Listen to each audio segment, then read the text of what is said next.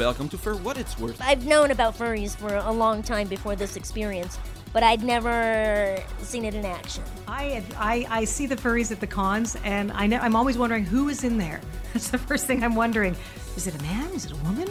An introduction to an exploration of the furry fandom. Wait for just 1 second until you guys have pulled out.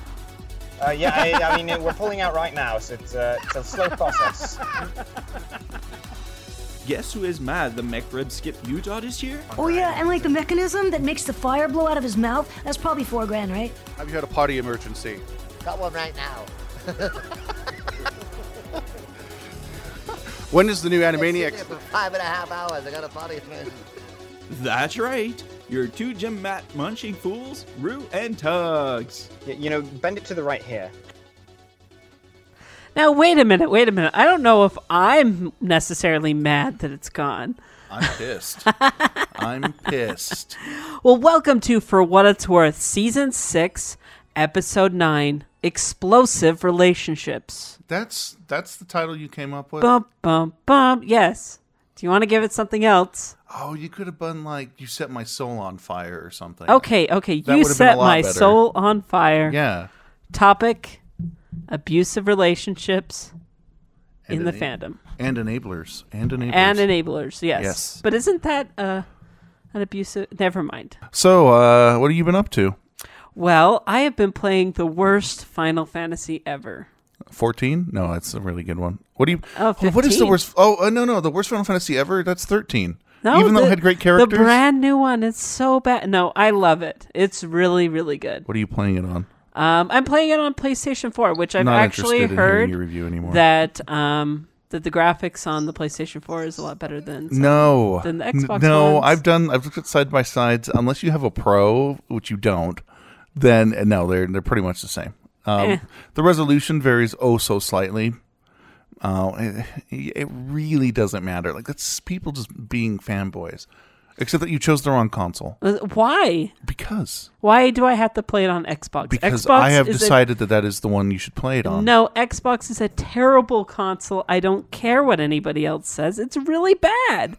They really did a horrible disservice to their fans in the first generation. I'm sure they probably have fixed it by now, but they had a really shaky start at the very beginning. They had a shaky shard. Yeah, it was a little butt shaking over the bowl.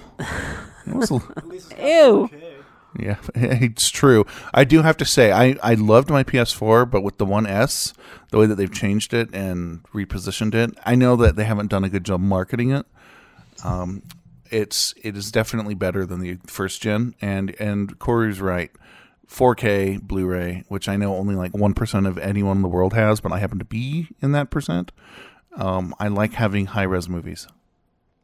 You like to be able to see the makeup on their faces. I want to see every fucking cell in Lawrence Fishburne's pores when I watch The Matrix. I need that.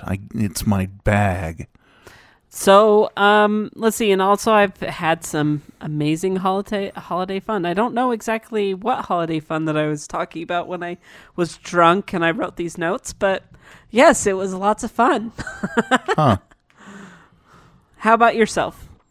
Well, I had the flu, so the holidays I was sick. That was fantastic. But beyond that, I'm ready to go to FC. Is that what they're calling it? Well, we call it bullfuck for BLFC and fuck for FC, and ERF was RF. I've never heard that before. Yeah, just pronounce the abbreviations. It's perfect. Yeah. Anything else that you've been up to? You know what? Being ill and then just getting ready for FC, it literally has consumed all my time. How long has it been since we recorded? Like 3 weeks? We recorded like the week before the holiday. So, no, I haven't really had a whole lot go on.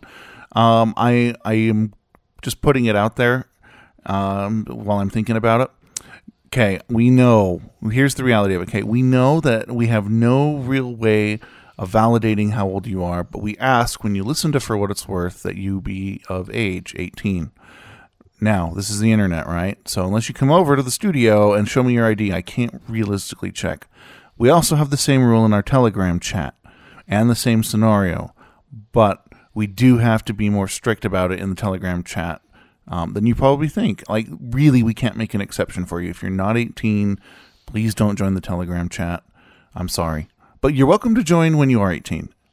Thanks, Daddy Tugs. I don't like lawyers. I don't like lawyers. Okay, he doesn't have a microphone. He didn't choose to have one, but we're going to have Koru say hi to everybody because he's with us again, and we know people have been worried. So come over here. Hi. No, come on. Get over by the mic. What? Come on. Look, see this? Come over here. Say you're alive. Tell the nice people you're alive. Hello, nice people. I am alive. All right. So, yeah, Koru's alive. That's pretty much it. So, let's do this other thing.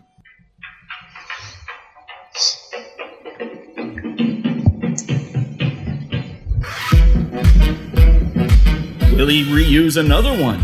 Is he ready? Is he going to bed with pastries again? It's Rue's Cookie Time, not sponsored by Betty Crocker. All right, it's that time again. It's Rue's Cookie Time. We're going to open up this lovely cookie and see what's inside. It says, learn Chinese. Sitting. Just kidding. All right, it says... You're dumb. Just saying, you're dumb. Well, I could say the lucky numbers, too. No, what's it say on the actual site? We're still in the Cards Against Humanity cookies, right? Faith is knowing there is an ocean when you can only see the stream in bed with the cookie. That is not a Cards Against Humanity cookie. You are a bastard. It's amazing. Faith is knowing there is an ocean when you can only see the stream in bed with the cookie. I veto everything that just happened somehow. Golden showers, you get it?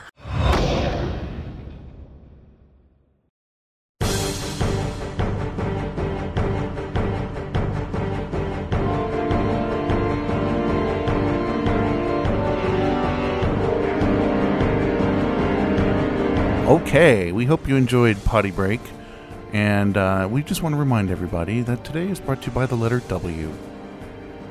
Why is it the letter W, I have Tugs? no idea. That joke. Is that for winning? No. So who do we have in the studio today? Nobody but Koru. But joining us on Skype is our wonderful resident American-Canadian hybrid, because he's an expatriate, is Nuka.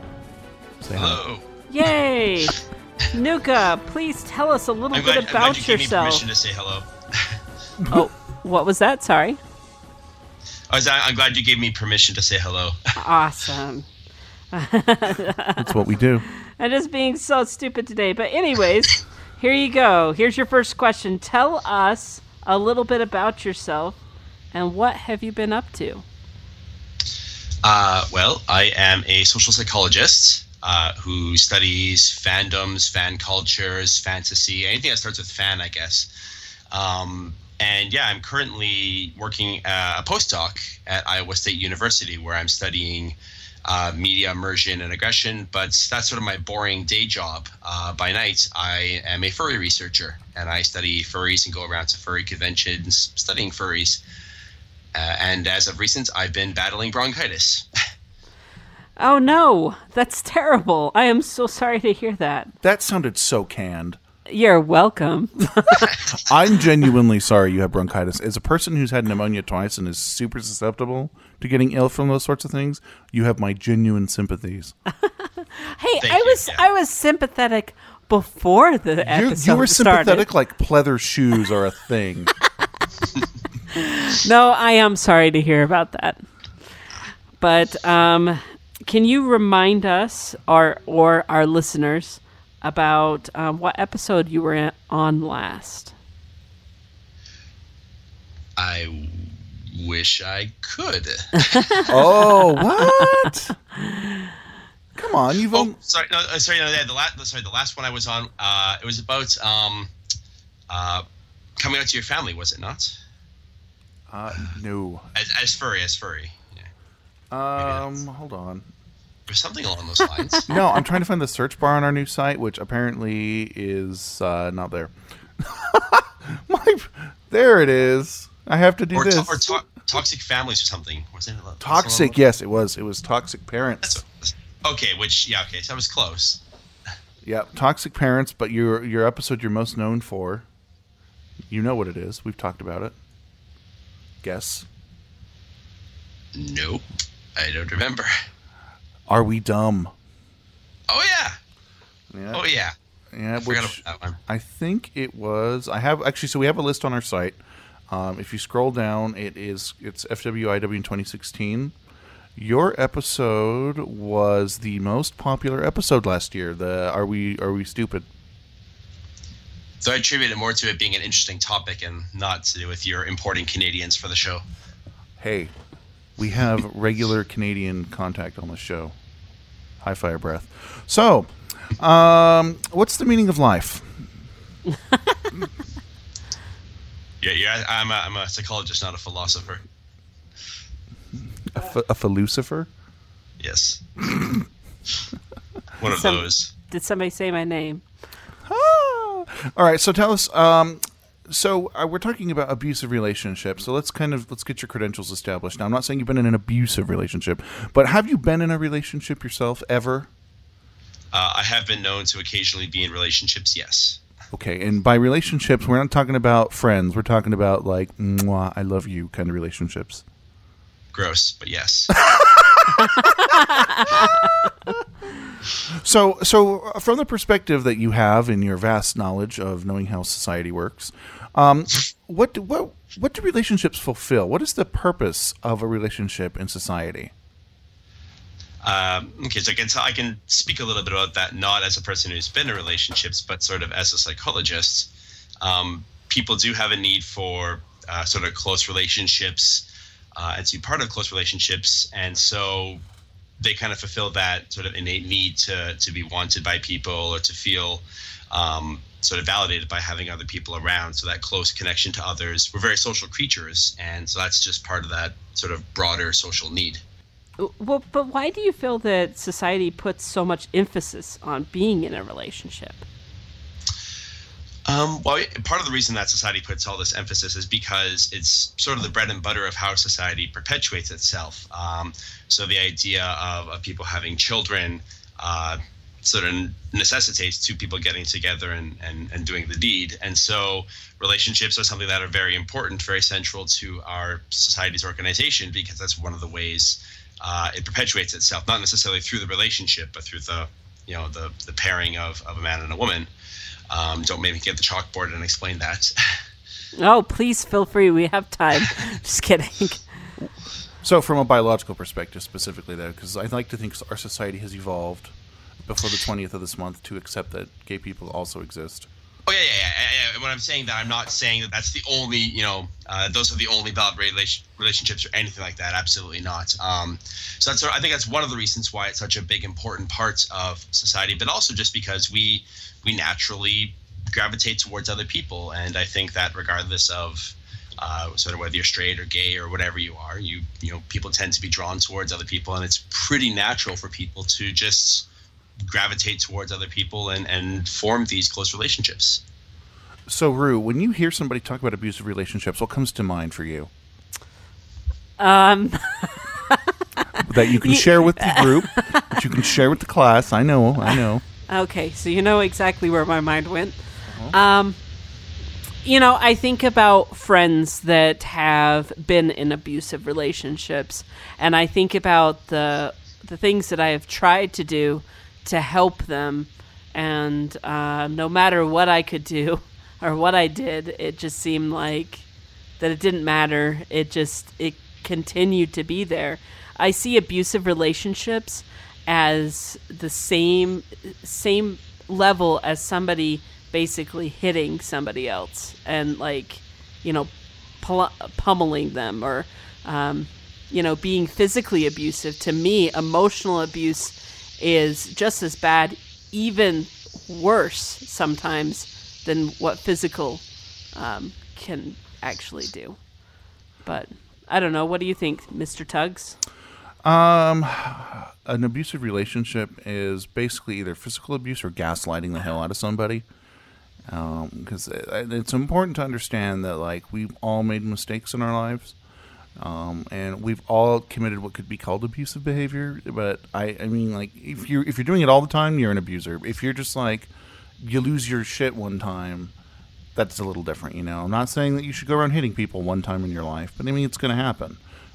So you go around and you gaslight, and you know what gaslighting is? No, I don't. Okay. Explain. Gaslighting is more or less where you basically abuse someone so that they don't believe facts that are true. In fact, I'm just going to Google it because it's an interesting term, and I only became familiar with it recently. It says to manipulate someone by psychological means into questioning their own sanity.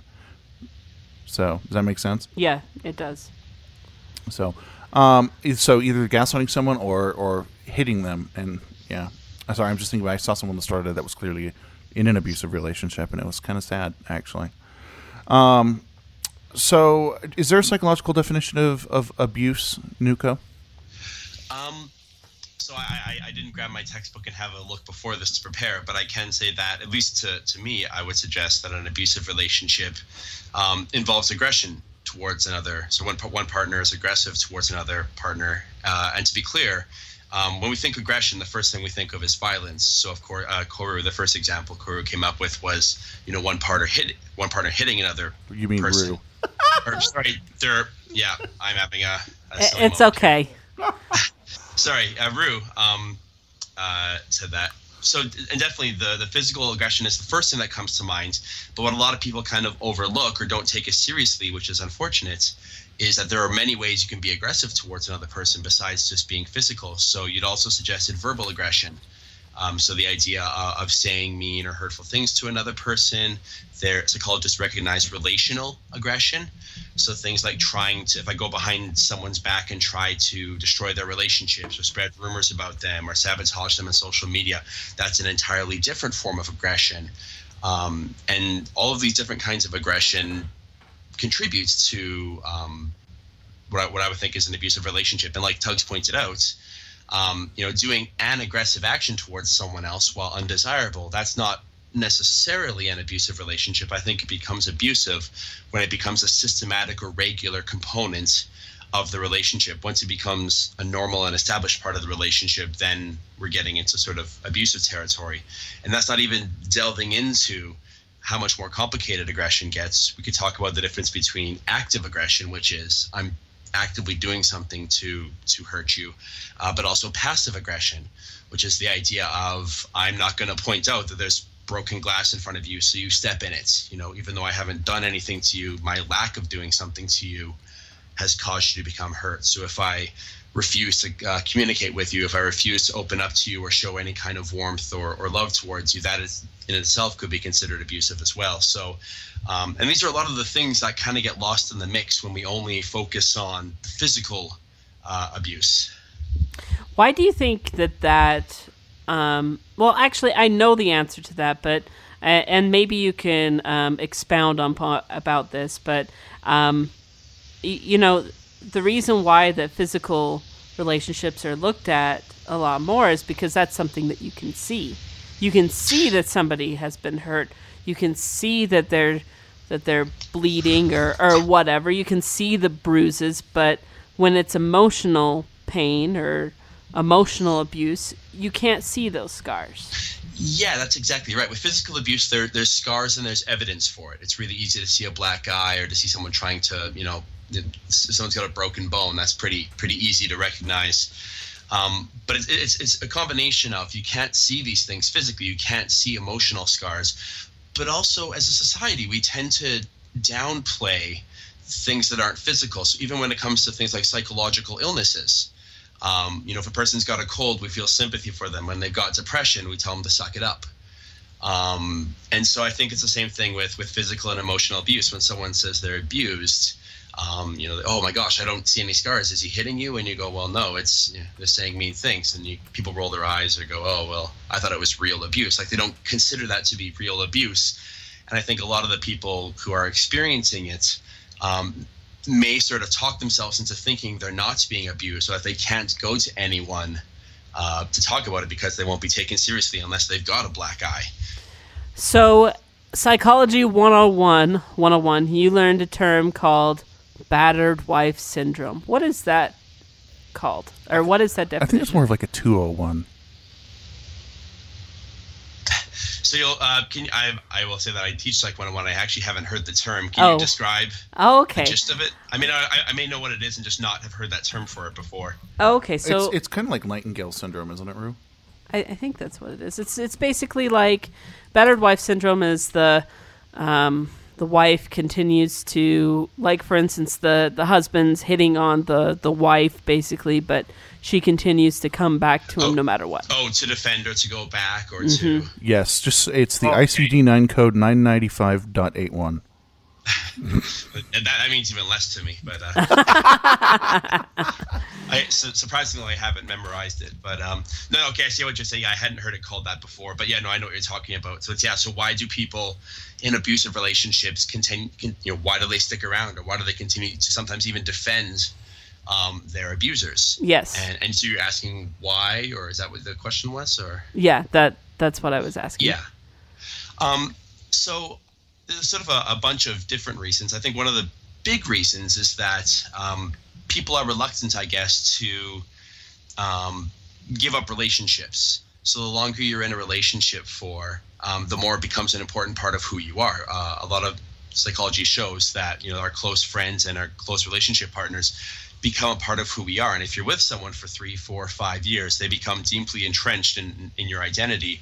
And so this idea of kind of getting rid of it or pushing it away entirely is like in a very real way losing a part of yourself. And so it can be very hard to just say, oh, he hits me, so I'm out of here.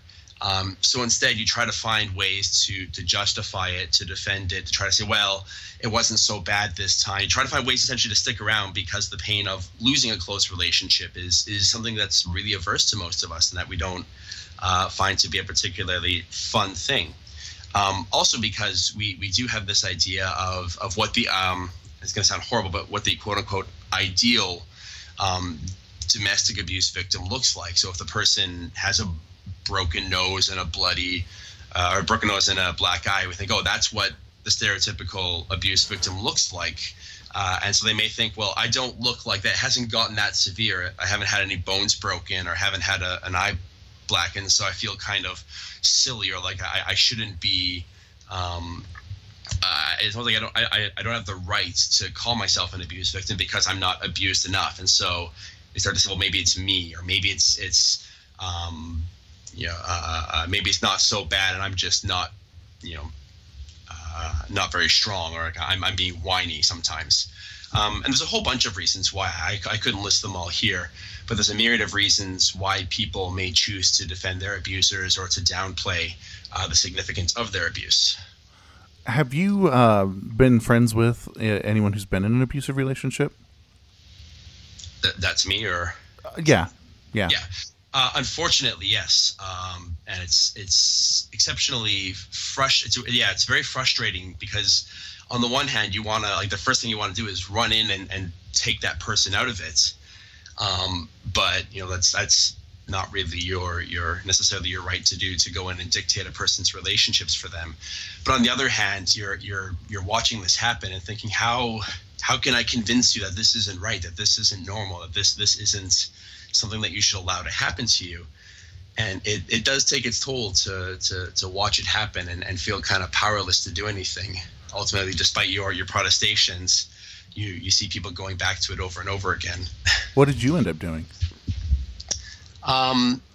So in this case, it was making it clear, and again, this is speaking outside of my area of expertise now, so I can only speak of, but in this case, I made it clear to the person that I was here, that this wasn't conditional, that it wasn't like either you leave this person or I leave.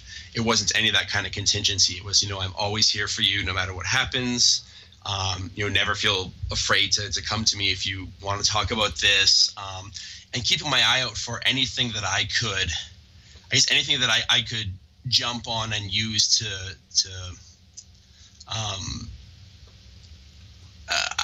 use to sort of reinforce this idea that this is abuse. So it's like, well, remember the time this person did this to you, that's abuse. Try to build my case essentially to hopefully convince this person that what was happening was definitely abuse. Like, hey, this has happened 3 times in the last month. You might not be making that connection, but standing on the outside, I can see it happening. It's a pattern, and it's continuing to happen. So yeah, I guess that was what I did, and it may not, it's really hard to decide things like, oh, should I call the police? And it's really hard, if you call the police and they show up and nothing's happening there, well, then it looks bad there, and you never know if call the police, get them involved if it's going to worsen things between the two people, or so it's a really rough spot to be in, and I guess there's no fix all, simple, clean answer to the question.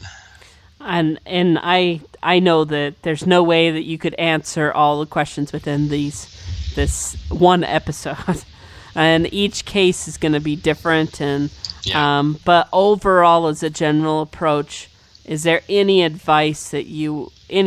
advice that you would give to somebody that, hey, I'm in this issue, my friends are, they're in this abusive relationship, and I don't know what to do.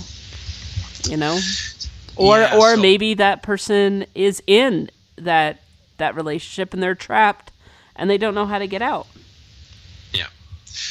So there's a big difference between a person who is denying that it's happening and will fight you on the fact that it's happening, and a person who recognizes it and wants to get out. So for the person who recognizes it and wants to get out, that's when you can do things like approach the police, because they're probably more willing to tell the police what are going on, and to offer them a place to stay, or to try to find a way to get this person out of this relationship. Again, you have to be very careful about doing that when the person is going to vehemently deny that anything's happening, because again, any action that you try to take, if you overstep your sort of bounds there, might end up pushing the person further away or making their situation worse. If their abusive partner finds out that they're talking to other people about this, it may just worsen things, right? Which is the last thing you want to do.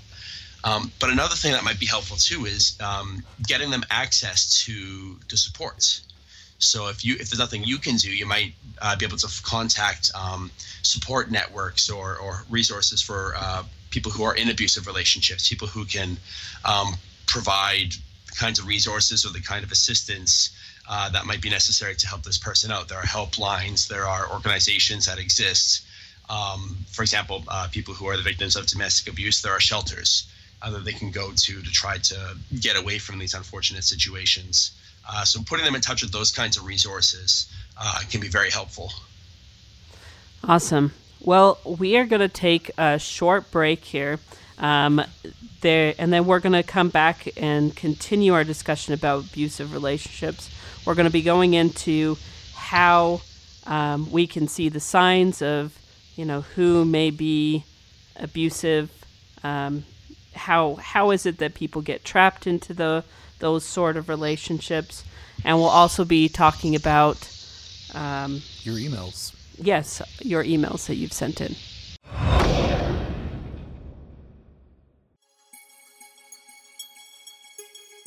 Hailing frequencies open. Smokescale Aquatis here with another round of news for you. As of Wednesday, January 4th, 2017, here are your space headlines. It's a brand new year, and we're already starting off with a bang. NASA just announced today 2 new exploration missions designed to probe the early solar system by looking at specific targets that are believed to hold evidence of the formation of our home system. First up is Lucy, so named for the famous 3.2 million year old Australopithecus. Lucy is scheduled for launch in 2021. The observation mission won't begin until it arrives in 2025 and last as long as 2033. It'll be headed to Jupiter's Trojan asteroids. That's a large cluster of asteroids that orbit around Jupiter's L5 Lagrangian point. That's a point in Jupiter's orbit 60 degrees behind it where the gravitational pull between Jupiter and the Sun are equal, so you can just sit there and not expend fuel, and you'll stay in position relative to Jupiter. There's another cluster 60 degrees ahead in the L4 Lagrangian point called the Greek asteroids, though the term Trojan can refer to any body that's captured in one of these 2 Lagrangian points for any large enough body. Mars has Trojans, as does Neptune, and recently scientists identified an asteroid that's a Trojan for Earth.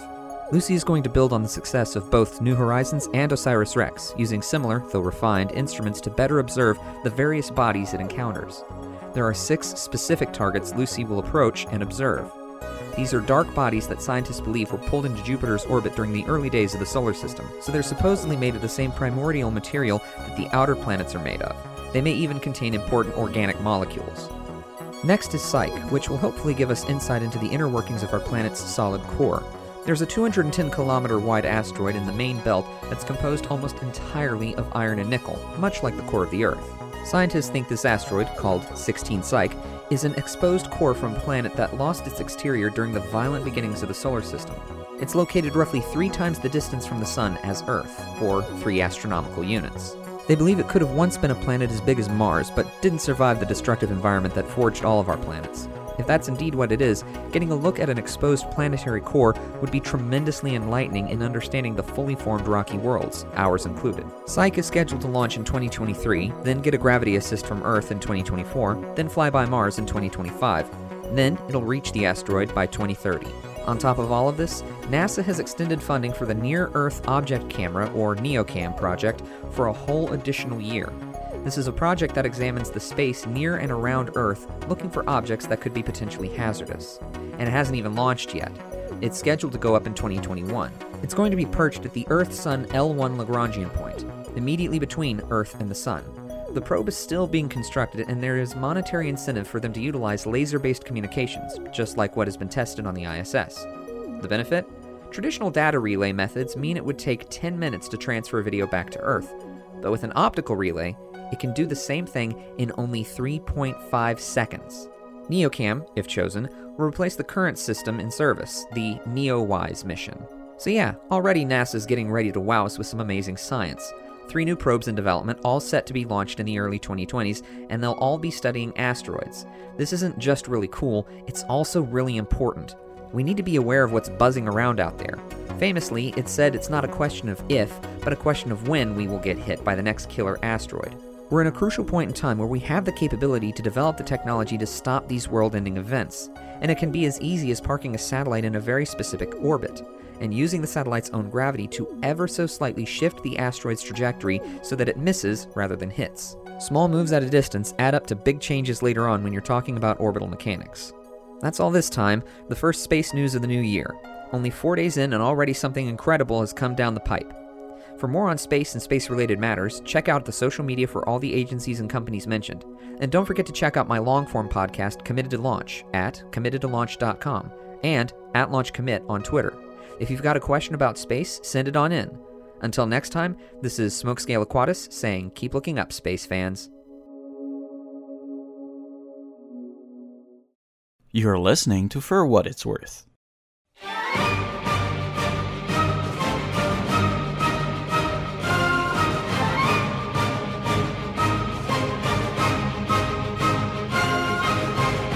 And welcome back. We hope you enjoyed your space news. If you like space news, be sure to go and check out Committed to Launch. It's committedtolaunch.address. I don't remember what the dot part is.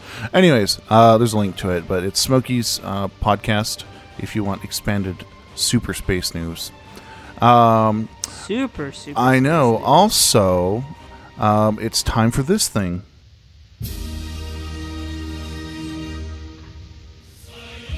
Today's episode of For What It's Worth is brought to you by our wonderful Patreon patrons, and so far the only one who keeps buying time to hear his name said over and over is Oaken.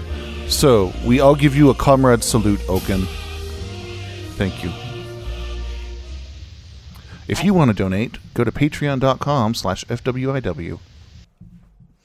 So, back to our topic. We're going to be talking a little bit more about abusive relationships. So, Nuka, before we get back into that topic, we have an email that a listener sent in to us. Oh, yes. And that is... Mafalmes. Yes. And do you happen to have that ready, I Tugs? do. She said, "Hello, Rude, Tugs, and the rest of the cast. It's me again, Mafalme Lion. Pure coincidence that this episode is about abusive relationships because Tugs just helped me end mine." I'm just taking issue with how she phrased that because that's not what happened. To catch the rest of you up, I was dating my ex for 1.5 years, and it worsened as it got further. We fought over a lot of stupid things, and I found myself always wanting to take the blame. But in the last couple months, he wanted to see other men because he wanted to feel a real penis, and I'm a pre-transition trans man. I allowed this to happen because I felt bad, but it was wrong to. He refused to tell me who he was sleeping with and when. and in these past few weeks he's been suicidal. I've tried to be as supportive as possible, and this is when I reached out to Tugs. He told me to call the police on him for a welfare check, but as soon as I mentioned it to my ex, he said he would never talk to me again. It was then I knew my relationship was a lie. Then he wanted to take a break to figure himself out, and we did. For the week, we are in a break. We told everyone how our relationship looked, or everyone told me how our relationship looked from the outside. He was controlling me mentally. I couldn't do anything without his permission. My friends supported me, but not him. As of today, 12/18, I've officially ended any chance of us getting back together. Now I'm in a new relationship with a guy who incidentally was my ex's master and we were going to do adult things with, but he's so sweet and helped me through all this shit. I'm so sorry for the long email, but I want to thank Tugs for the help he's given me through this tough end of my relationship, and to my new mate Nero, who was by my side the whole time. And I hope this helps with the episode showing abusive relationships are more than physical abuse. Your newly freed lion friend, Mafalme.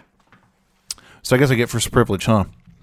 You do, because you read it. I did. So what happened is this this kind of started this conversation between Mafalme and I right about the time that we released our special release about Koru. And, because it was a suicide threat, we kind of discussed it. And basically, I would give this advice to anybody. You shouldn't ever be forced to be someone you're not. So in this case, I asked Mafalme, is this the lion that you are? And I just kind of left it at that, and ultimately, it played out the way it played out, and I'm glad that Mafalme is doing a lot better, because it was from my perspective, I thought it was very gaslighty, very attention grabby, and not okay. But that's my reaction. I'm passing to you, Rue. So there was one little thing that I wanted to point out, and that is when you're in a relationship, especially something that's abusive or tragic or whatever it may be, just be careful. I know that it worked out for you as far as you dating or now in a relationship with the master, and I'm not trying to say what you're doing is wrong, and that's not what I'm trying to say at all. I'm just trying to let people know that when you're in an abusive relationship or any sort of a relationship and you break up with somebody, it's always good to give it a little bit of time. That's my personal feelings, is give it a little bit of time. So then that way, you don't fall back into another abusive relationship, so that you can have time for yourself and figure out what you want and what you need. And then go with that instead of just, oh, this person likes me, oh, this person loves me, and then jump into this so that you don't have that gaping hole that's in your heart, which I know that that's not what anybody wants, but anywho. I think you made perfect sense. What's your thoughts?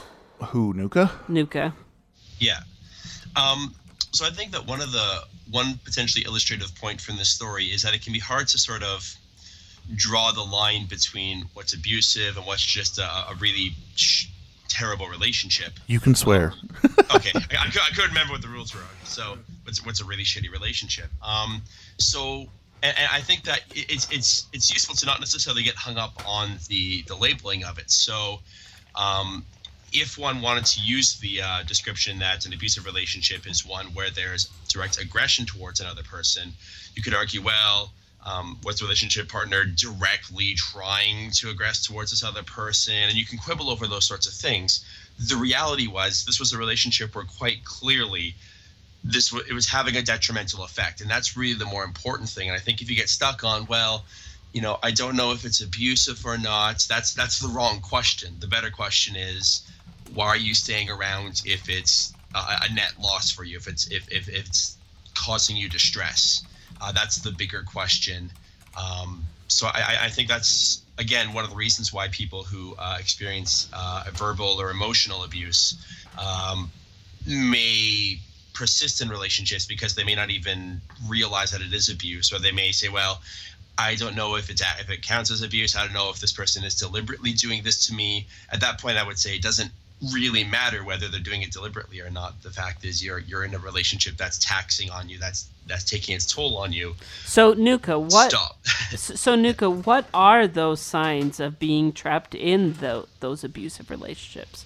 What are yeah, go ahead. So I'm not sure if there's like an stat. Again, this is outside of my area of expertise. I'm not sure if there's an official list of symptoms, but I guess I would sort of not even signs to an outsider watching or to a person who's in a relationship.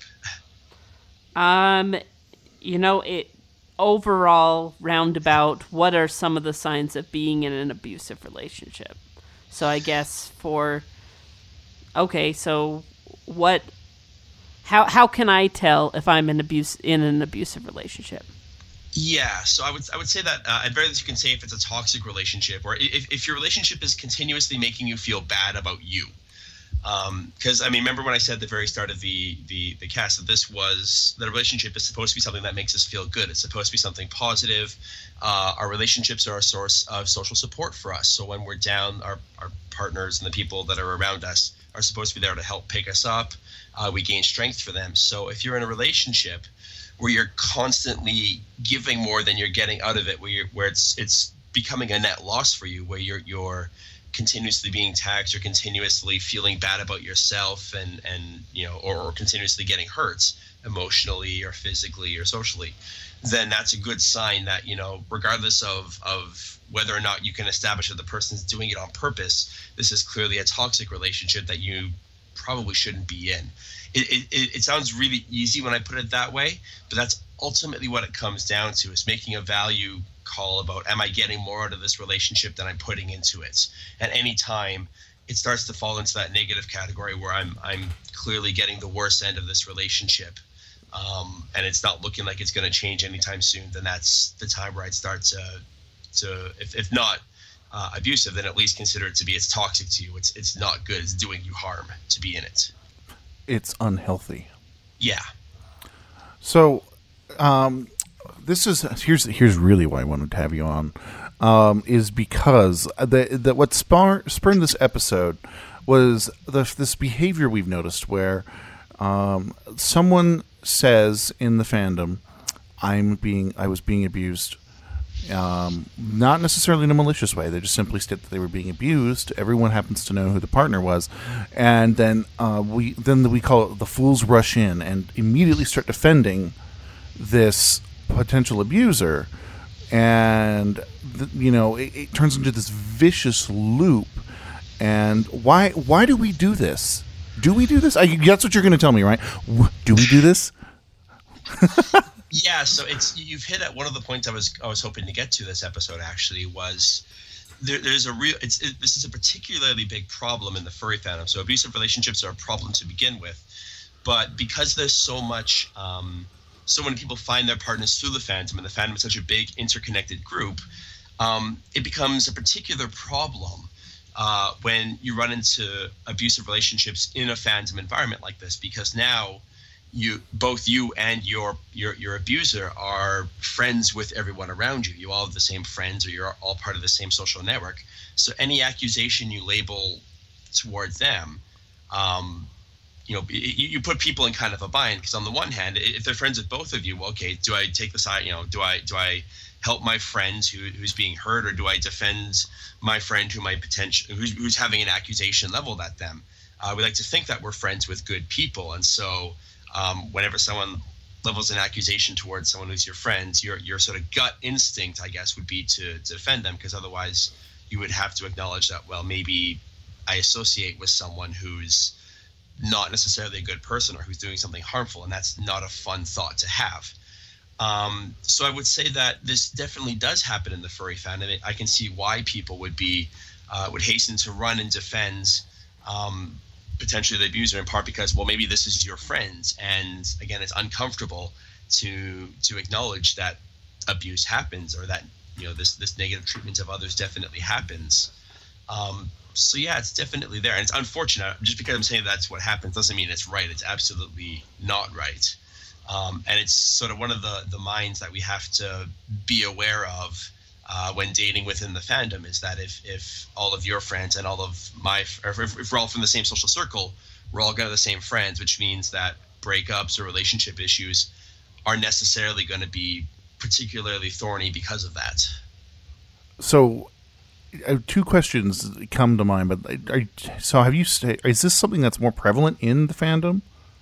So we don't have numbers specifically on it, but I would wager pretty considerably. I would be pretty confident in saying that yes, not necessarily abuse happening more in the fandom, but this tendency to for people to either be apathetic towards abuse when it happens, or to maybe even rush to defend the abuser, for exactly this reason, because there's so much, I don't want to say interbreeding, but within the fandom, there's, it's the same local group of 30 furs. When they get together, break up, you have everyone's friend with everyone. It makes it more likely that the situation could happen. So the second question then is it better to date outside the fandom? Is that the solution? I'm hesitant to make an all or nothing. If this is the only issue that's important to you, then I would say that, this is probably less likely to happen if you date outside the fandom. That said, there are plenty of reasons to date within the fandom as well. Finding people with common interests, or finding people who know that you're a furry, so that kind of gets that out of the way really early. So I wouldn't rush to make a blanket judgment about whether or not you should date within the fandom. But if you're going to date within the fandom, this is certainly something to be aware of. That's highly, highly interesting. Yeah, it's one of the reasons why they say don't date at the workplace, right? Because at the end of the day, you may break up with this person, but you're going to have to see them at work every day. You're going to have to, ultimately, their friends are your friends at the office. So it becomes really hard to get a clean break.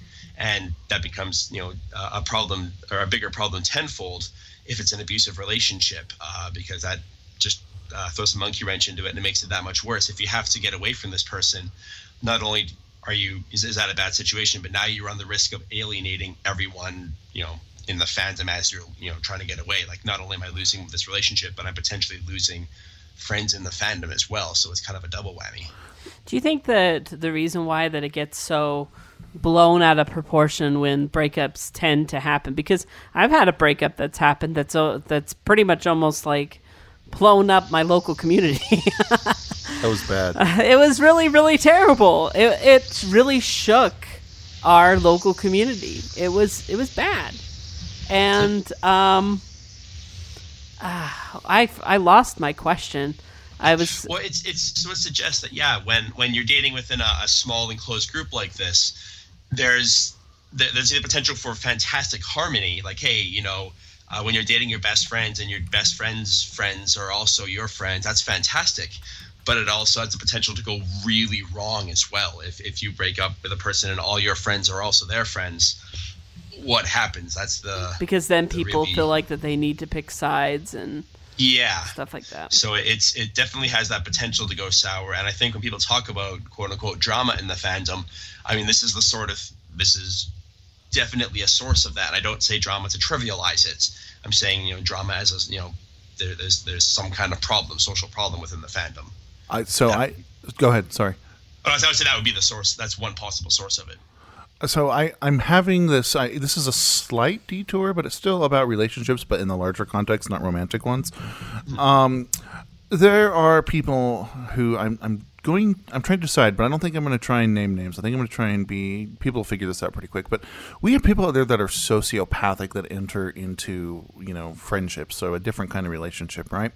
And they get a joy out of pushing people's buttons to the point where it could be considered abusive, where the courts have become involved, where restraining orders get put in place. So this isn't your average I'm an internet troll. This is like people go to jail over this kind of thing, and I see the same people going, oh well, they're not that bad, sort of thing. Now is this related to the same sort of thing where it's like we don't want our group to be filled with bad apples? Yeah, so there's a tendency we have an innate psychological bias to want to see ourselves and the groups we belong to as positive places. No one likes to think they're a jerk. No one likes to think that their groups suck. And so, in the same way that we don't want to necessarily acknowledge that our relationship partner might be doing something ill to us or hurting us, in the community, it's painful sometimes to admit that, yeah, sometimes a jerk gets in. Sometimes people in our community do some really horrible, wretched things to one another. And it's a lot easier to turn a blind eye to it and pretend it's not there than to call it what it is and say, ugh, guys, this isn't fun to think about, but like we got a real problem here. So how do we avoid then, and this is probably more a hypothetical question than a scientific one, but how do we avoid being that asshole? Like if I know, so let's say this person that I'm talking about, let's say that I'm in a discussion somewhere and I go, no, this person's a genuine bona fide abusive asshole, then people are going to think I'm an asshole for saying that. So how do I avoid that? Does it help to know why people would think that about me? I mean, ultimately, again, it's a very powerful bias. This desire to want to see our friends and those around us as being positive is incredibly powerful. And I mean, I like to think people are rational. I like to think that if you can make a case for it and say, here's the evidence for it, people will be rational. But I mean, psychology's told us anything. It's that people are far from rational. Sometimes it's a matter of taking a personal stand against it. If someone's being a very toxic person in a community, it's a matter of taking a principled stand and saying, look, on principle, I'm not going to talk to this person anymore. I'm not going to go to events where they're at. Ultimately, you're only really in control of your own behaviors, your own actions. And you got to hope that people around will recognize that. And hopefully, if you made your argument compellingly and you take a principled stand, hopefully people will come around. The one thing we do know from psychology is that it's really hard to break a consensus, but as soon as one person comes forward and breaks that consensus, it becomes a lot easier for other people to do the same thing. So we use the term toxic people, and I know that I'm backpedaling just a little bit, but a lot of people don't really know what toxic people and what it means. So I pulled this up real quick. And it says, toxic people defy logic. Some are blissfully unaware of the negative impact that they have on those around them. And others seem to derive satisfaction from creating chaos and pushing other people's buttons. Either way, they create unnecessary complexity, strife, and worst of all, stress. Yes, I mean, I'll point to that saying toxic people isn't a psychological term. It's more of a sort of lay term.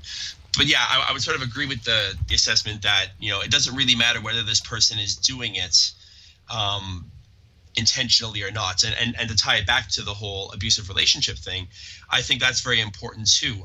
Oftentimes, especially if you're the victim of abuse, it can be really easy to fall into the trap of using an explanation for a person's behavior as an excuse for it.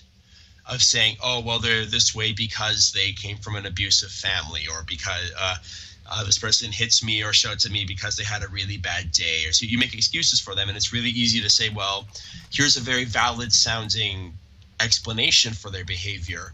But then they jump to the illogical conclusion, therefore it's okay. Therefore, it's acceptable that they do this. Yeah, I hear that all the time. Like, especially I work in a community where I work with disabled people, where they have these things called behaviors, and it's like, oh, it's okay, he has Asperger's, or oh, it's okay, he has this particular disability. Yes, this is his disability, but that's still not an excuse for him to be hitting somebody, or for him to be, screaming his head off at somebody else. Yes, that person does have a disability, but at the same exact time, it can't be, I don't feel like that it can be used as an excuse. Especially when you do have, when they have control. Yeah, I think you start to get into very dicey territory when you start talking about this stuff. I guess the idea is, I'm not saying that a person, we know from psychology, the aggression research is very clear that a person who's been abused or a person who has a certain background is absolutely more prone to aggressive behavior. Mm-hmm. We can also say that, hey, people with certain conditions are absolutely more predisposed to this kind of behavior. It doesn't make it guaranteed, but it makes them more likely. And we can even go as far to say that It's not necessarily their fault. But the point is, from the person who's being abused, from their standpoint, it doesn't matter. It doesn't matter whether this is intentional, whether they control it, whether they can't. The point is it doesn't matter. You need to get out of there. And that's the much more important point to be made, is explaining the behavior doesn't make it okay, doesn't make it something that you have to put up with.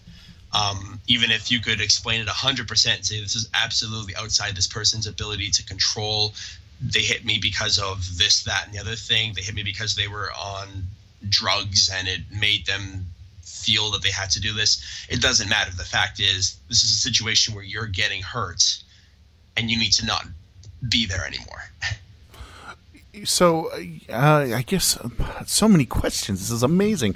So is someone who's abusive, would they typically be found having some kind of a mental illness? Again, this is a little outside of my area of expertise. I would not necessarily say that. I would say that there are certain things that can predict aggressive behavior. So we know that having a history of being abused or being subjected to aggression can make you more likely to be aggressive. We know that there are certain biological factors that contribute to aggression as well. So, for example, people who are higher in testosterone are more likely to be aggressive. We know that there are certain brain pathologies that can make a person more aggressive. So there are certainly some things that can predispose a person to aggression. So when psychologists, go ahead. What's a brain pathology? So something wrong with your brain there, so if we're talking about a psychopath, that might be damage to some part of the prefrontal cortex, or some neurochemistry problems, something wrong with the brain. Okay. So, yeah, psychologists, when we think about aggression, and I do treat this in a lot of ways like an aggression issue. Aggression, psychologists think about it in some ways like a cup or a glass, and when you get aggression when the glass overfills. And so a lot of things can put water into that cup or that glass. So, if you have an abusive childhood, that's like adding a whole bunch of water to that glass. If you had a really bad day at work, that's like adding a bit more water to that glass. And so a lot of things add water to that glass. So a person's aggressive behavior can be explained by a lot of different things. In the end, on the victim side of things, all that really matters is that cup overfilled. It didn't really matter what went into it. Didn't you get psyched on that? I think you didn't you? I did, yeah. Good. On the psychology of aggression. See, people need to listen to your segment. That's really what this is. This is just a subtle ad, is what this is, right? Clearly, yeah. Okay, so we have emails. I'm going to read this one. This is from Vulture One. I don't know who this is. He says, "Hi. I don't know if this is considered abusive or not, but I'll let you, the host, be the judge of that." Well, that's not a very good choice. I'm getting ahead of myself, though. I'd rather not identify myself because of the subject matter, but please know I plan on listening to the podcast. Now, on to the subject at hand. I'm mated to someone who I felt a deep spark of love for in the past, but it's dwindled over time. I still love them, but sometimes I wonder if I'm doing the right thing by being with them. They struggle with depression and suicidal thoughts and feelings, and I'm afraid that if I leave them, that they might hurt themselves. But I'm also afraid of telling them how I feel. I feel burnt out in the relationship, but I don't want to leave them for the reasons listed above. I want them to be happy, but at the same time, I want to be happy. But I've heard that sometimes in a relationship that one person has to sacrifice their happiness for the other, but I feel like I'm not giving them the love and attention they need. This is a long-distance relationship, and we have never physically met, but we have talked and chatted many times over the course of a year. The problem is I also struggle with depression and have a tendency to not talk to people when I get depressed in fear of bringing them down into my sadness and upsetting them. This creates a problem where I sometimes will not talk to them for weeks. In my defense, though, I try to talk to them, but it isn't easy, as they are a high-functioning adult with Asperger's syndrome, and sometimes they have trouble conveying their emotions, but they've told me they really want to make this work. I feel like I'm somehow responsible for their overall well-being, and it eats away at me. Is it abusive if I leave the relationship, or would it be worse if I stayed? To be perfectly honest, I'm not sure what to do. Now, I know in the end it ends up being my decision, but I'm very worried that I may be in the wrong, and I could be hurting them more than I'm helping them. Any input or advice is appreciated. Thank you. So, wow, this has so many... I have strong feelings about this one. All right. Well, I'll How about we give it to Nuka first? But I have my thoughts all Let's give it to Nuka first. Right. Go for it. No, go for it. All I was going to say is there's a lot of red flags here. Ultimately, ask yourself this question. Is this relationship healthy? Are you participating in something that is healthy? That should be your answer. That's all I was going to say. But okay, Nuka, now take it away. All right. So, a relationship, an adult relationship between two, a mutual relationship, a healthy mutual relationship, has that mutual component to it. That's the important thing there. If we're going to talk about a healthy relationship has mutual benefits. Both people gain more out of the relationship than they put into it. And that's the key. As soon as a relationship becomes one-sided, where one person is taking a lot more than they're giving from the relationship, it is no longer a healthy relationship. That's not to say that relationships don't have their ups and downs, and maybe if a person's going through a rough spot, you stick with them for it. But if it's going to be like this for the foreseeable future, you're no longer in a mutually beneficial, equal relationship. Now you're in a relationship where one person has power over the other person, or where one person is taking and one person's giving. You may wind up in a caregiver relationship where you're not this person's equal, you're now this person's caretaker. So that's a huge red flag for me. When you're saying, I'm only staying with this person because I'm afraid that they might do something to themselves if I leave, this is no longer a mutual relationship. This is no longer you're getting something out of it and they're getting something out of it. And Nuka, in your expertise, would you consider somebody saying something like that, I don't know, being in some sort of relationship where there's that threat or that feeling like somebody is going to kill themselves, or even if they've threatened it, do you feel like that is somewhat of an abusive relationship? Sorry, I missed the last few words of what you said there. Do I feel like that is an abusive relationship? Oh, I hesitate to use the word abusive. I think it's toxic. Less important, is it abusive, and more important, is it harmful, or is it a bad relationship?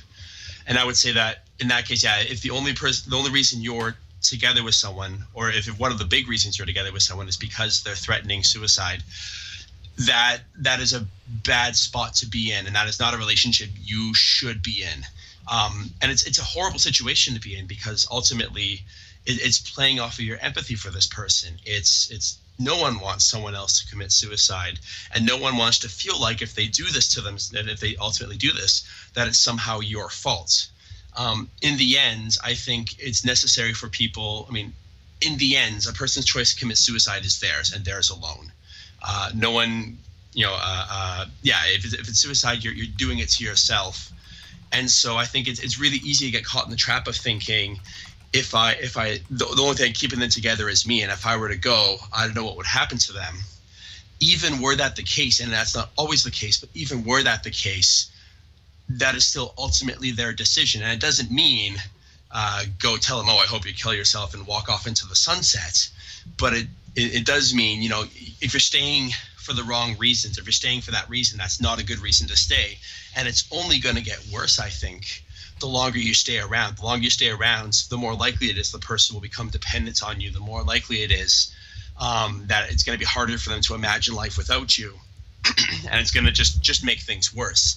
And the other thing you have to consider when you're talking about an unequal relationship where one person is constantly taking and another person is constantly being expected to give, you can't keep that up forever. Maybe you're in a strong spot. Maybe you're able to give supports to this person while they're going through a tough time. But at some point, if they wear you down and if they burn you out as well, now both of you are in a dark spot.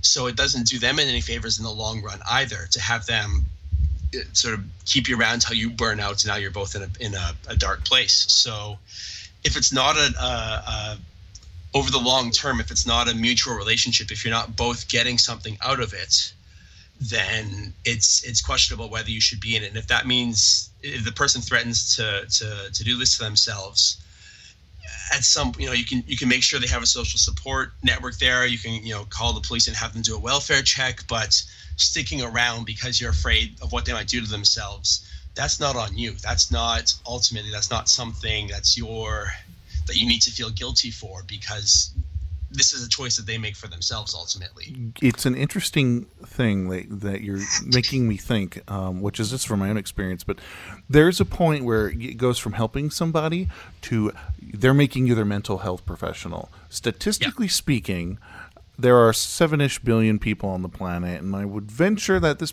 emailer is not a mental health professional. Maybe I'm wrong, but I'm doubting it just based on statistics, right? Yeah. There's a point where you have to step back and go, I cannot treat this problem. This is now something that requires the intervention of a professional. And, you may be suicidal, you may be depressed. I am not a psychologist. I cannot treat this. I'm going to encourage you to get help. And understand that while we all want our friends to be healthy and happy, they have to choose to take the help. It's that old trite saying, you can take a horse to water, but you can't make him drink. Yep. At some point, you got to let the reins go and let someone else. I mean, police and welfare checks, they're trained on how to do this sort of thing. They know what to do. They know what they're looking for. I don't know, and it's not my responsibility. It's insane. It's not like I'm going to go down the street and go, I think I'm going to be a cobbler today. I'm like, I wouldn't do that, and I wouldn't do that for being a psychologist. You don't want to be fixing shoes. You know what I'm saying, though? It's like, I don't know why, and it's that whole bias that we've been talking about, but I'm not going to sit there and suddenly declare that I'm a psychologist because I don't want my friend to suffer. No, I'm going to hand it off because it's healthy for both parties.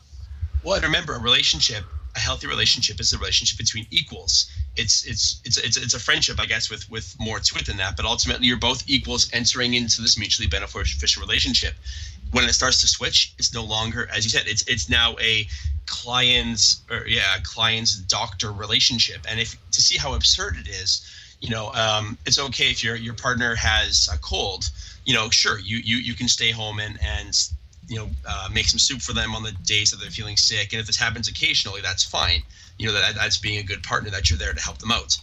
But if they're chronically ill with some disease, it's you should not be the person who is trying to nurse them back to health.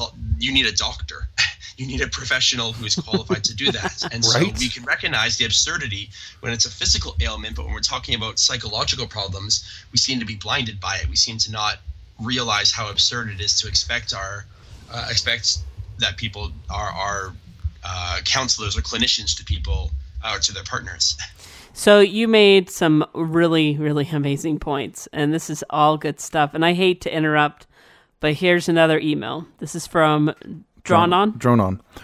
And it is, he titled it Emotional Vampires. This is what he had to say. Furries is a very positive and supportive fandom. When someone posts online that they're depressed, people like to step forward to say positive and encouraging things. But sometimes the depressive person never seems to deal with their depression, and over several months will keep on posting the same sort of thing, as if they have a constant need for attention or quick cheer me up conversations. And if they latch on to a person who's extremely kind and helpful, they can take advantage and eventually burn them out. You may call them emotional vampires. The problem is they distract us from people who are genuinely depressed, and real depression may take a long time to deal with, especially if you're stuck in a bad situation at home or at work or at school. There may be seasonal or chemical reasons behind depression, and many of us simply need to get rid of stress by complaining, even if it's about small first world problems. An emotional vampire 40th cry for help can sound the same as their first. It can sound the same as a genuinely depressed person's cry for help. So if you feel like they're saying something positive to somebody, if you feel like saying something positive to someone, do it. Every little bit of kindness helps. Just be aware if it starts to feel like the person is treating the symptoms and not the cause. Maybe you need to let them find their own strength. You can't help everyone out. Try your best, but if you need to replenish your own energy. Never let anyone make you feel guilty if you need to take a step back.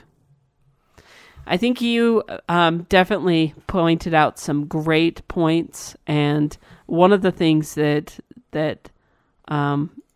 pulled up for me is I see this happen all the time. Everything's great, and they put on this facade of being happy, go lucky, but they're the ones that are deep down and depressed. And so you don't know who the individual is that really needs to be helped.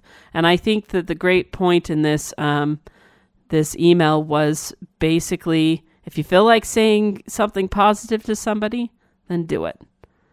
Spread a little bit of kindness to everybody, not just the person that's having a problem. Spread it to everybody. Even if that person doesn't look like that they're having a bad day, smile at them and say, hey, how you doing, Is that your final thought? Yeah. Okay, I'll do mine and then we'll give it to Nuka because I'm sure you have powerful words waiting for us. Here's my final thought is this. I've said a lot of things, but number one, make sure whatever you're doing is healthy. It's super important to do what's healthy. Now, there's an element of people, and I used to be one of them, that believe so much in altruism, that being selfless is a good thing. I understand what that's like. I really do. There's nothing more pleasing than making a friend smile for me. Bottom line. However, here's the big but. There's nothing noble about killing yourself to help someone else. There's nothing noble about helping someone and giving of yourself so selflessly that you are no longer healthy. You need to take a step back if you're one of those people and just make sure that your reality check matches what I just said. That's my final thought, because other people want to enjoy your company too, and if you've run yourself into the ground trying to help other people, you are not going to be around for other people who want to enjoy your company. So that's my final thought on that. All right, Nuka. Yeah, so I both disagree and agree with parts of the email. So the part I disagree with is the idea, and I've seen this in the fandom a lot, is we make a distinction between, this person has depression versus this person is an attention whore. We say, this person's an attention whore. It's a perfectly natural human thing to want attention.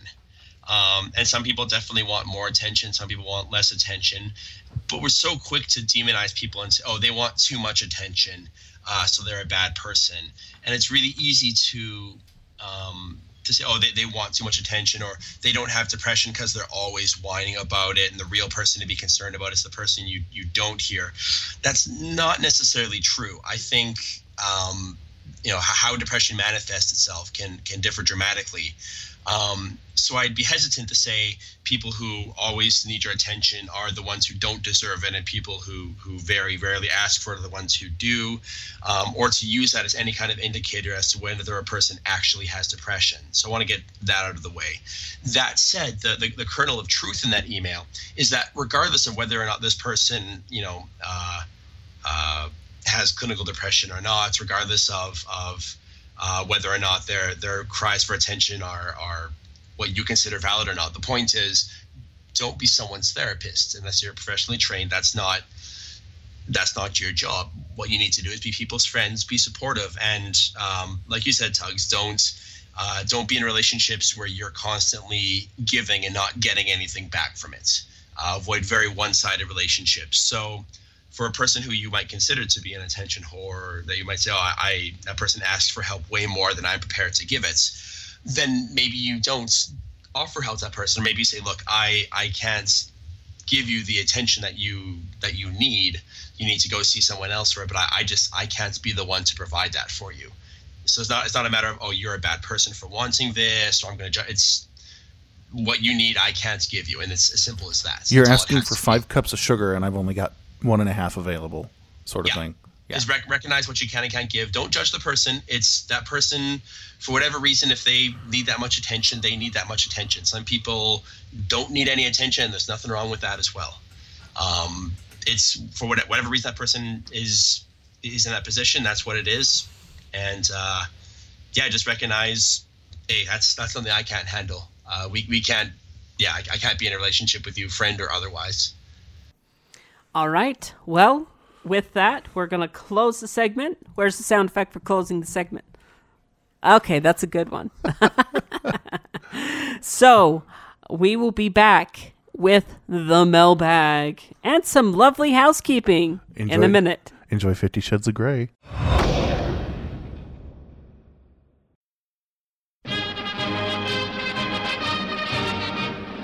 You're listening to For What It's Worth, brought to you by For What It's Worth brand Gymnasium and Health Club. If you're looking for something beefy, think For What It's Worth. It's the start of a new year. Out with the old and don't let the doorknob hit you on the way out, I say. Now's the perfect time to start a healthy new trend. And we've got just the thing to help you work up a sweat.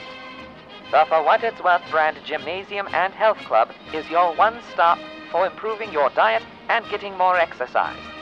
We've the latest and greatest equipment, from free weights to this fancy new contraption that lets you run in place called a conveyor belt. Are stairs your thing? We've got loads of them. And don't worry about getting in someone's way. They don't go anywhere, so no one important will ever need to use them. Try our sauna, where you can warm things up, alone or with friends. We've got a swimming pool for anyone looking to get wet. And if you're so inclined, come try one of our shiny new gaming courts, perfect for public displays of sport. Now everyone can watch you play with our balls, all For What It's Worth brand, of course. Getting too tired to carry on? No need to worry.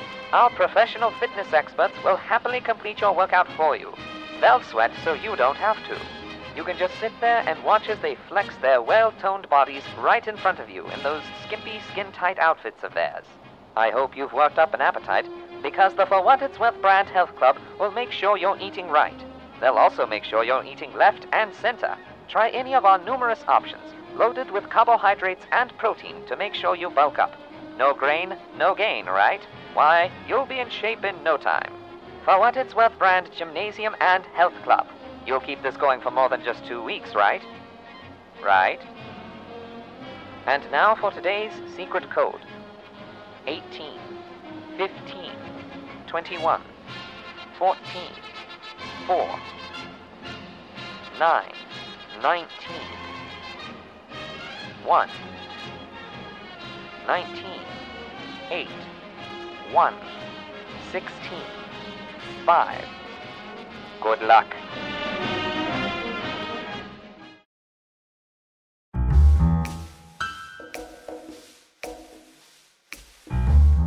Oh, you can click it for me now? So you're actually going to produce? There you go. That's good. I'm glad that you're giving me direction on this, and being able to handle. Well, you were. Well, there you go. McRib. Few people know the McRib is actually inspired by 50 Shades of Grey.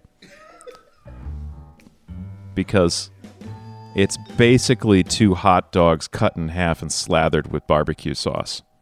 So you get exactly that experience, but it's in a McDonald's. So therefore, it's even better because it's a hot dog cut in half, slathered in crappy barbecue sauce, and in a McDonald's. I cannot think of any better description of 50 Shades of Grey than that. It is the McRib of publishing. You just pressed a button again. That was my intro. That was the marker. I just wanted to be able to cut it later. Oh, I see. So you can explain how this technology works these days. I like it. We can't put more enunciation. Sit down, Pinky. It's all good. All right, you ready for this? Podcast listeners, can you prepare yourself for this? Because we're going in hot. We're going to do this UFC style. 50 Shades of Grey, the UFC edition! Excuse me, no, we can't do that. That's copyright violations.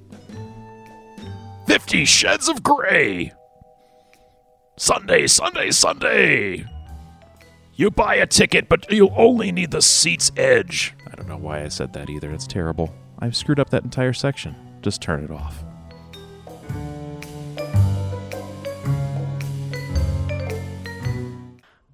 I hope that you enjoyed that lovely, lovely segment from the Rabbit Valley people. Thank you very much. Great. Just so you guys know, 50 Shades are great. He's drinking more as we're recording those, so like it's going to get really funny soon. Don't worry if you're not loving it right now. I promise that it's going to get better. So we have our lovely. Oh, well, I think you have a button that you need to press. Sorry.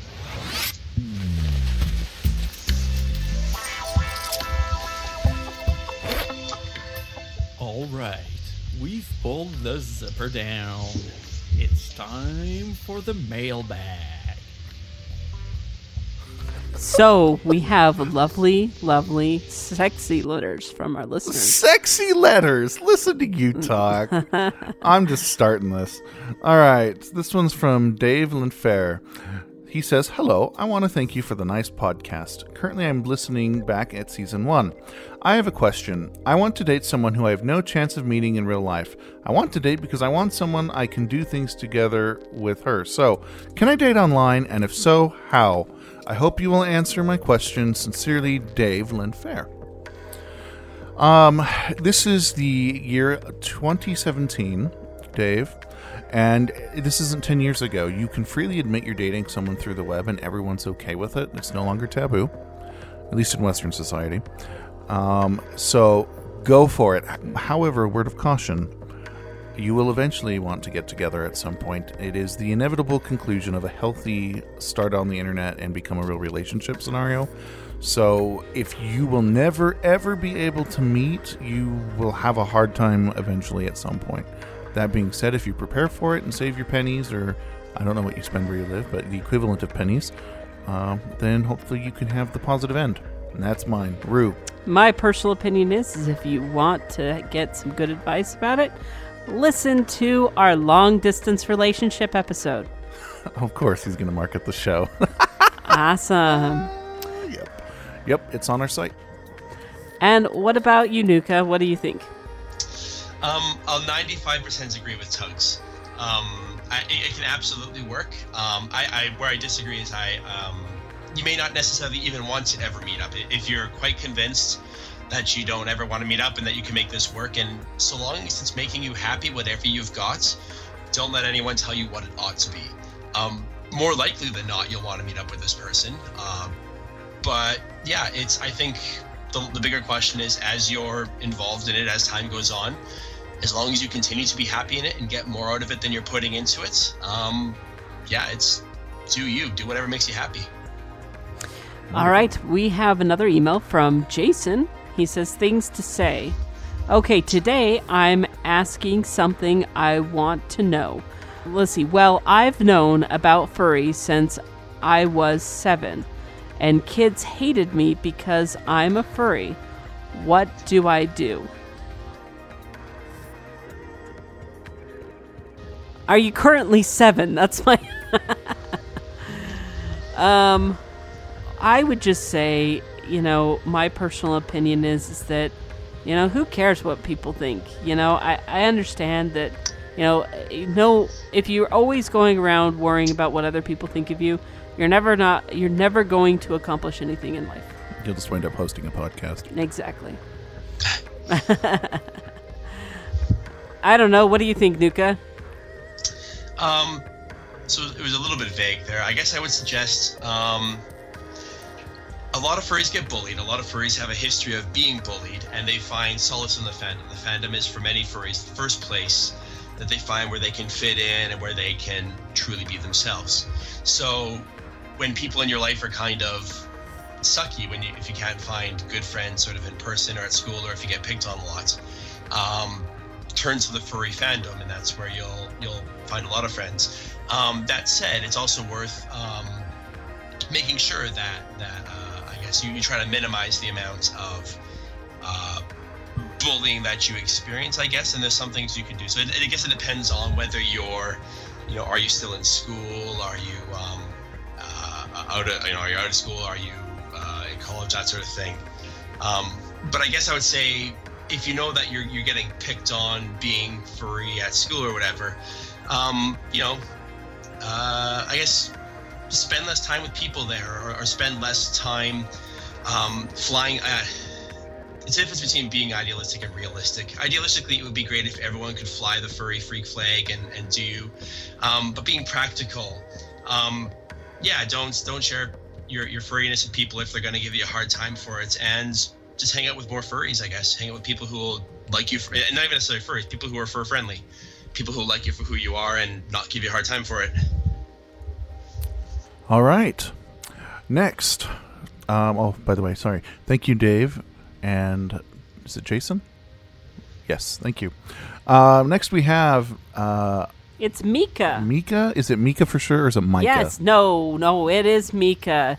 She's been a good friend of mine for a very, very long time. In fact, she was one of the first furries that befriended me a long, long time ago. Okay. Well, she says, "Dear For What It's Worth cast, I'm Mika the Bunny Fox with an I. This is a bit late, if it makes it all, but I have been lucky enough to have had an eventful year with many things to be grateful for. I am grateful I was able to travel across part of the country in a new route. I'm grateful I was able to reconnect with old friends, meeting a dear old friend and his boyfriend, having a couple precious hours of catching up." Is that you, Rue? Yeah, that was me. Oh, she cool. came and visited me. Cool. Being able to meet my little niece for the first time since she came into the world. I'm grateful I'm now only 10 minutes from the ocean. Grateful I'm finally getting my life on track, finding gainful employment, and on my way to a professional career. I'm grateful for the new start here in California. I'm grateful that there is a nearby active furry community. For the first time in 6 years, I'll be revisiting Further Confusion. So will I. Which was my first ever FurCon. You should meet up with her while you're there. I love drinking with show listeners. She's awesome. I'm grateful for an amazing podcast with wonderful hosts and a cast who never disappoint with content and care so much for their listeners. Thank you all for your hard work and sacrifice. But most of this year, I'm grateful for my husband of 2 years, partner of 6 years. He's been with me at my worst, and he's with me at my best. He has been my rock and is always loving and encouraging. He's my better half and the only person who will ever understand my crazy logic and weird sense of humor. I am forever grateful he came into my life and decided to stay. I'm sorry if it's a bit, but it has been a very good year, and I have so much to feel grateful for. Sincerely, Mika the Glowing Bunny Fox. I don't know what to say to that. That was just full of warm fuzzies. Warm fuzzies. I'm glad that you are going to be re-involved in the community. It's wonderful. It's a wonderful place. And when you turn 30, if you're not 30 yet, don't leave. Just saying. I am changing that statistic, sir. What I now turned 30 and I'm defying it as well. So I'm the background on this is, if you want to see this yourself, we have a YouTube video, but I'm sorry, Nuke. I guess I'm kind of stealing from you, but apparently people leave the fandom when they're 30. I don't know what the deal is, but I'm not going anywhere. Well, not specifically at 30, but there's a huge drop off starting at 25, and by 30, only 10% of furries are still around. I'm changing that. All right, Rue. All right, and then we have another email here. Are you not going to respond? Yeah, totally. I'll respond to that. I just she's my good friend. I don't care to answer you. What? No, I am, all I can respond is that I'm grateful for her. She's so awesome. And, sometimes she's really shy and, but overall, because of her, she introduced me into the fandom. Because of her, For What It's Worth exists.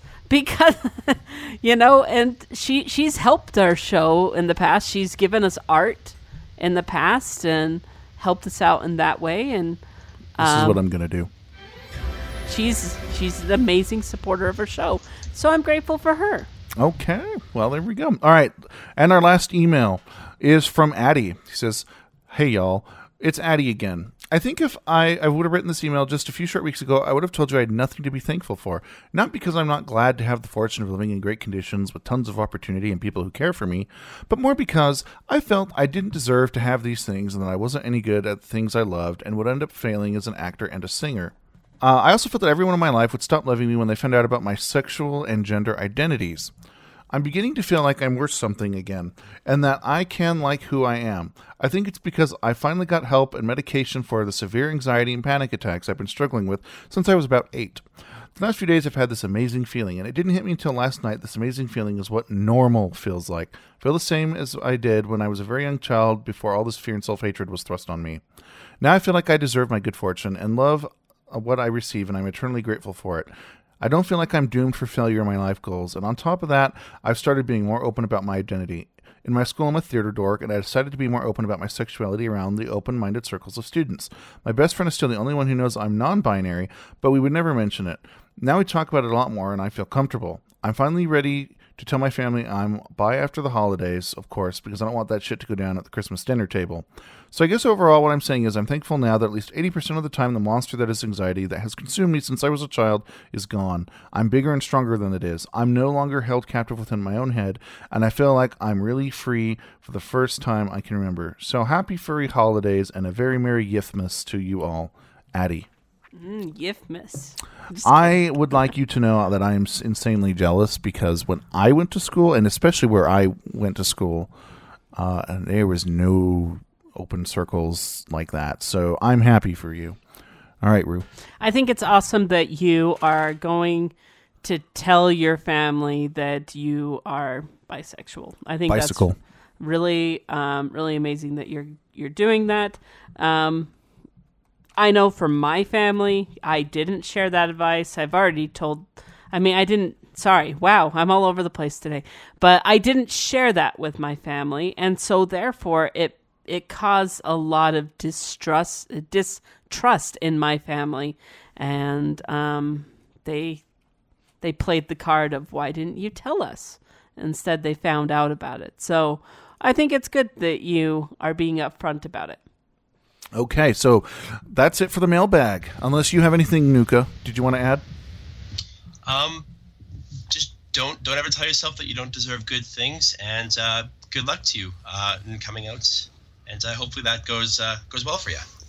That isn't all for the mailbag, Tugs. No. I'm swapping this around. We're going to do the mini game first because I want you to just. Yep. But it's here. I know, but I'm doing this. I want to open it soon. Okay, so we don't have a full game for you, Nuka, because that's just how special you are. But we have a mini game because we still one question. So you ready? So this is Oaken's question. Thanks to Patreon. Remember, we want your money. It is. Tugs. Here's his question. What is, and you can't look this up, what is the topic of For What It's Worth Season 3, Episode 5? Butts. You were very close. In fact, it's Rue's favorite thing, which is... transformation! Yay! Tails bursting out of pants. I'm sorry, but you did not get it right, so here's the losing sound.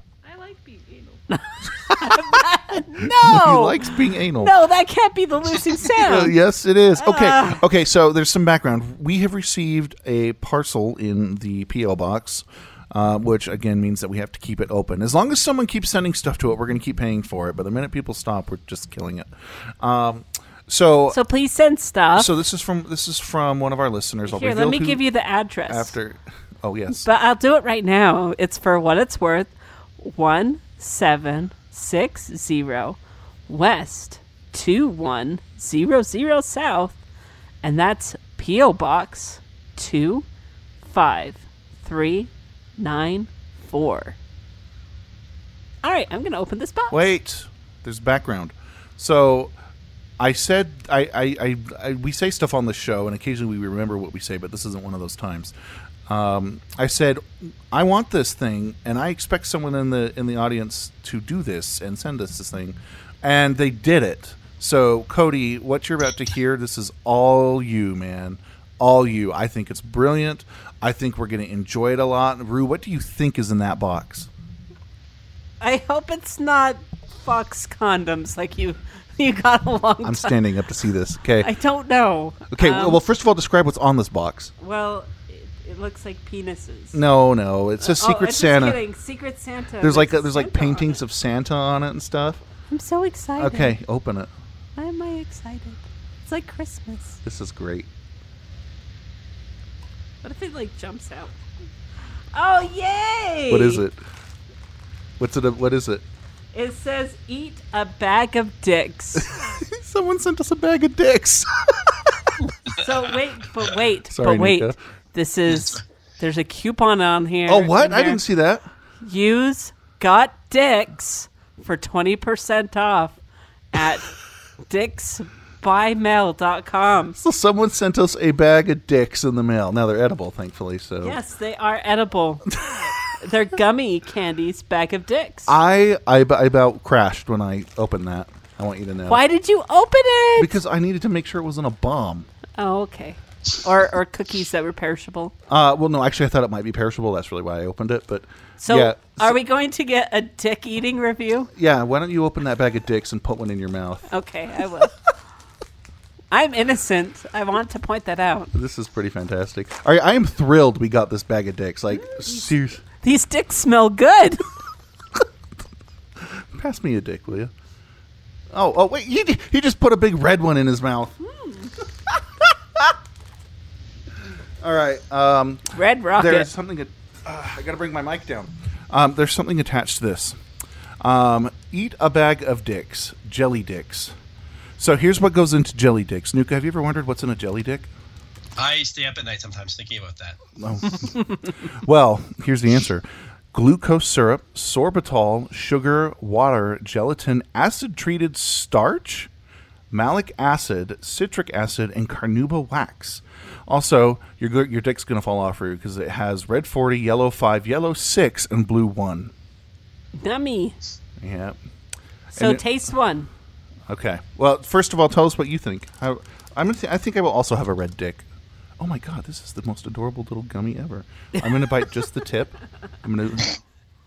Just the tip? Mazel tov. So, you know.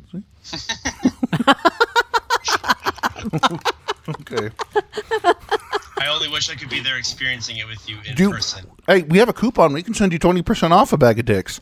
Oh my God. All you have to do is go to that website and type in "got dicks." Why are we advertising for these people? I don't know, because it's pretty awesome. This is a cherry dick, and it's really good. We never. This tastes like a Christmas dick. All right. It's green apple. Well, Cody, I just want to thank you. You have officially given the cast dicks. That was a good present. Dicks for Christmas? Dicks for Christmas. Oh, and there's 76 calories for every 4 dicks you eat. Do these have juice inside?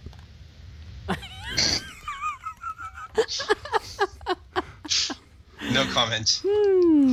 They're good. I could suck on these all day. Have you commented? I feel like that needs to be like the tagline. It's time to be reminded in housekeeping. It's time for housekeeping. Not bag of dicks time? Well, I guess we're done with that. Yeah, we're done.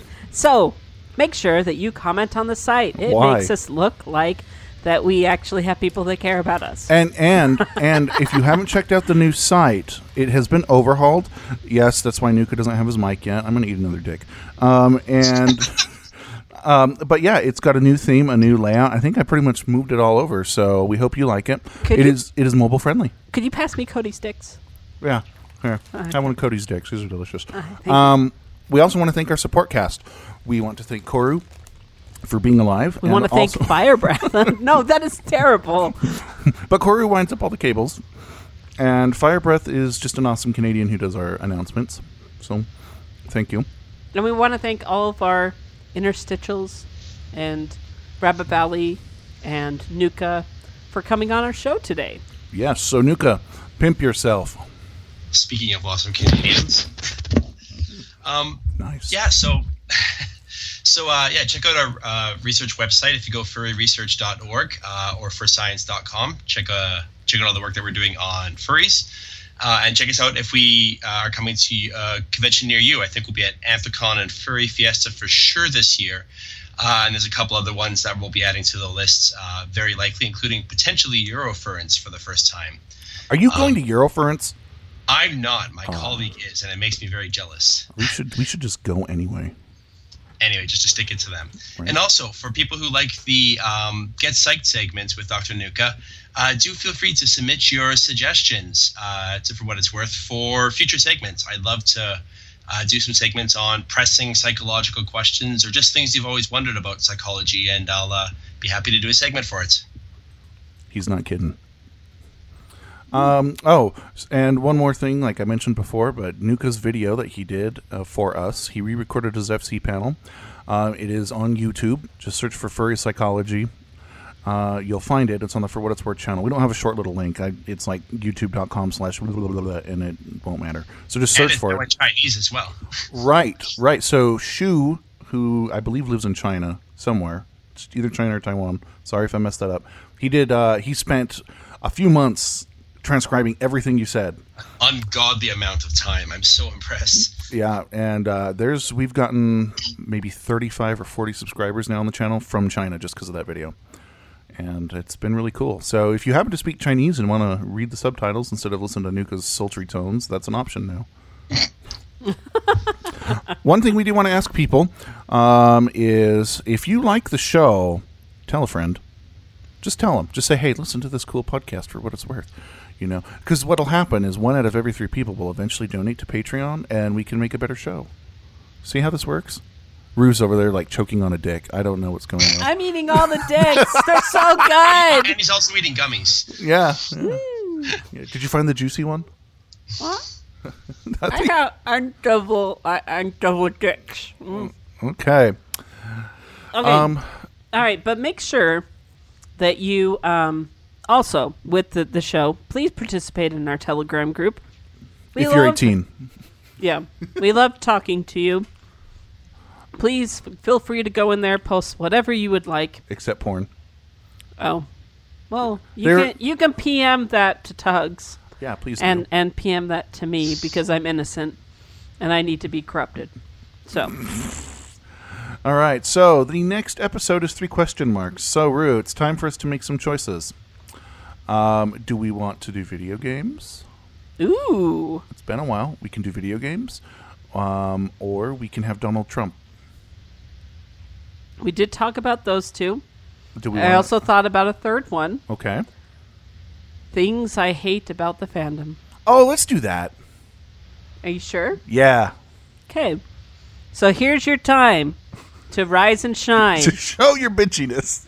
And to stand up and say, this is what I hate about the furry community. I hate For What It's Worth. It's terrible. So please send us as much hate mail. Whoa. I don't want show hate mail. I just want to know what annoys people about the fandom. You know what grinds my tail? What? That's perfect. That's what we'll call it. I'll send you some data on it. We just finished doing a study on this exact topic.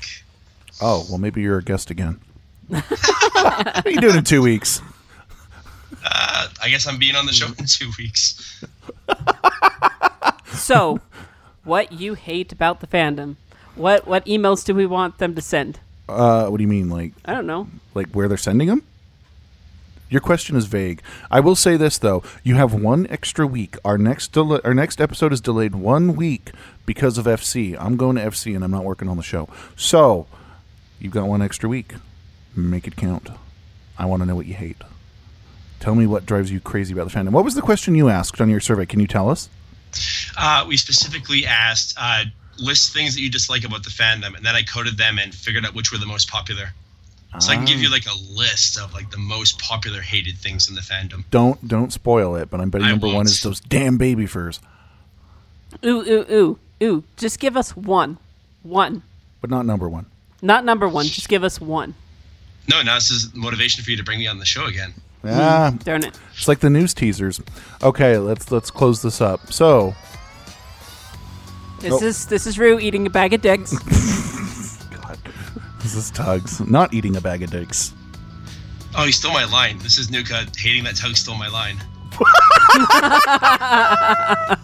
And you're listening to For What It's It's Worth. So weird. You're listening to.